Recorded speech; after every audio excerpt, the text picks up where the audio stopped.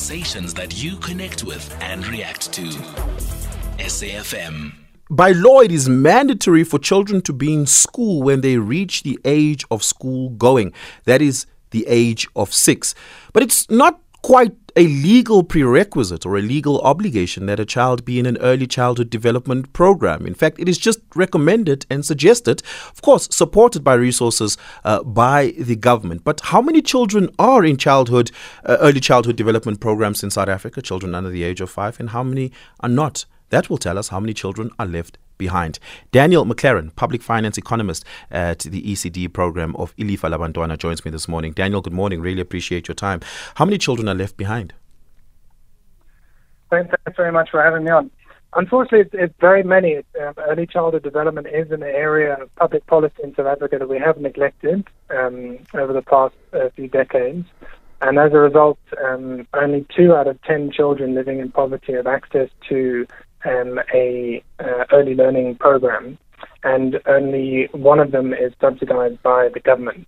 So we're very far away from the situation we want, which is where every child and every caregiver has opportunities to send their children to quality childcare and early learning, as well as to access all the other just very fundamental basic needs that children and caregivers have. What is the recommended age for a child to be enrolled into an ECD program? I'm assuming 18 months at minimum? Yes, that's about right. It depends on the household needs. But generally speaking, between the ages of 0 and 2, the parents or caregivers are the primary source of all of that child's needs.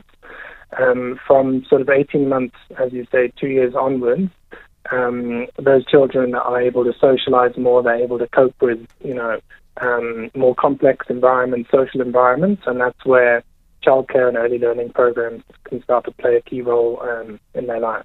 Yeah. Track for us the impact that early childhood development has in adult life. Can we trace it? Yes, it's incredibly important, and it's a pity that we're only really starting to see the benefits in South Africa now, or the potential benefits of investing in ECD, because internationally it's been very well documented. Children have been tracked, cohorts of children have been tracked in various studies over time, and there's very clear, whereas it can be difficult to unpick what has resulted in where an adult is today.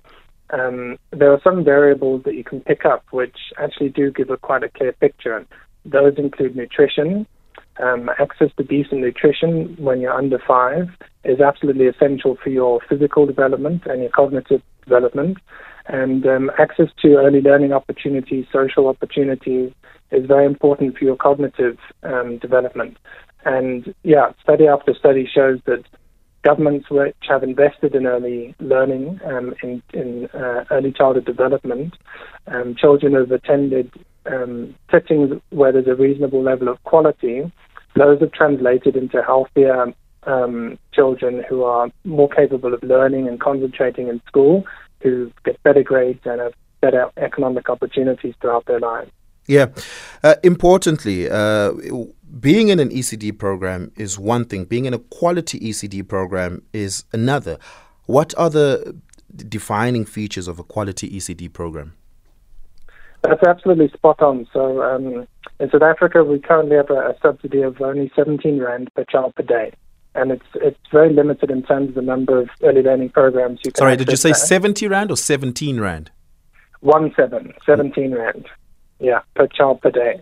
And so that has to cover the wages of the ECD program manager as well as staff implementing the program, has to cover the nutrition and the food that's provided, has to cover any support staff, maybe security or gardening or etc. Staff.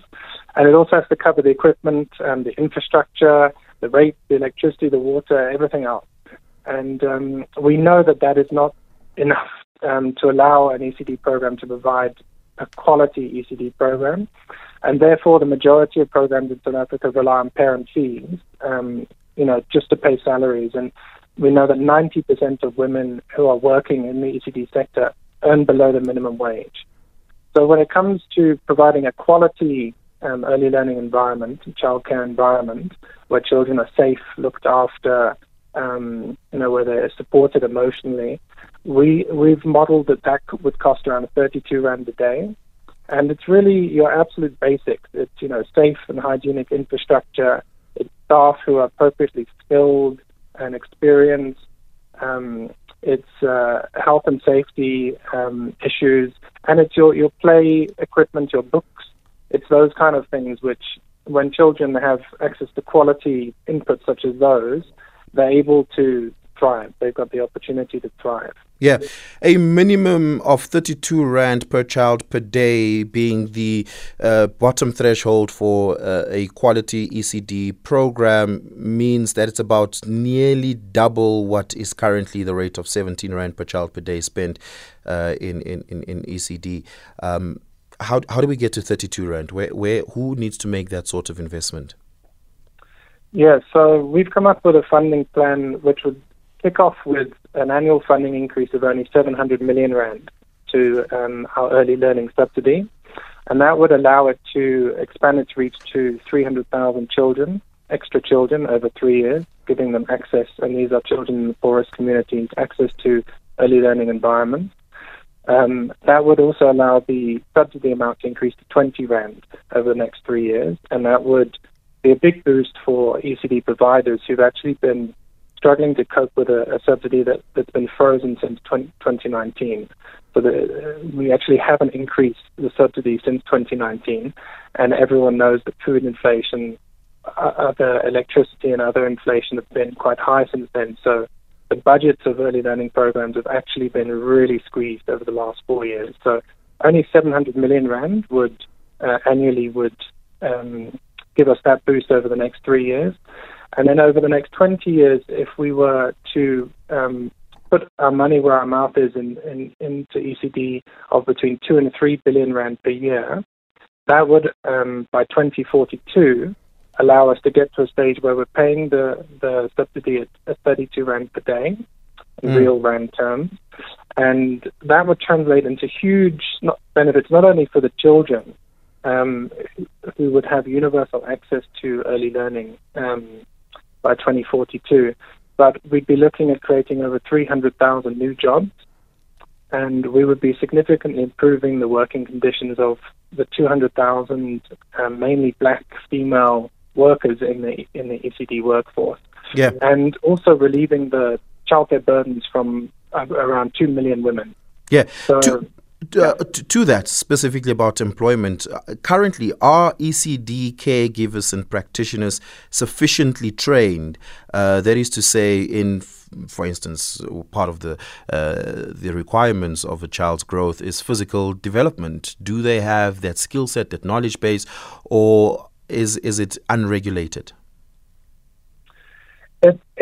It's partially regulated, and we're still developing the laws and regulations and the norms and standards to make sure that we have appropriately skilled ECD practitioners. We've got a very wide range, from those who've undertaken university degrees to those who have undertaken matric or post-matric qualifications. The critical thing is that we have a framework in place which recognizes the wide range of skills which are applicable in these contexts. A university degree doesn't necessarily need to be a prerequisite.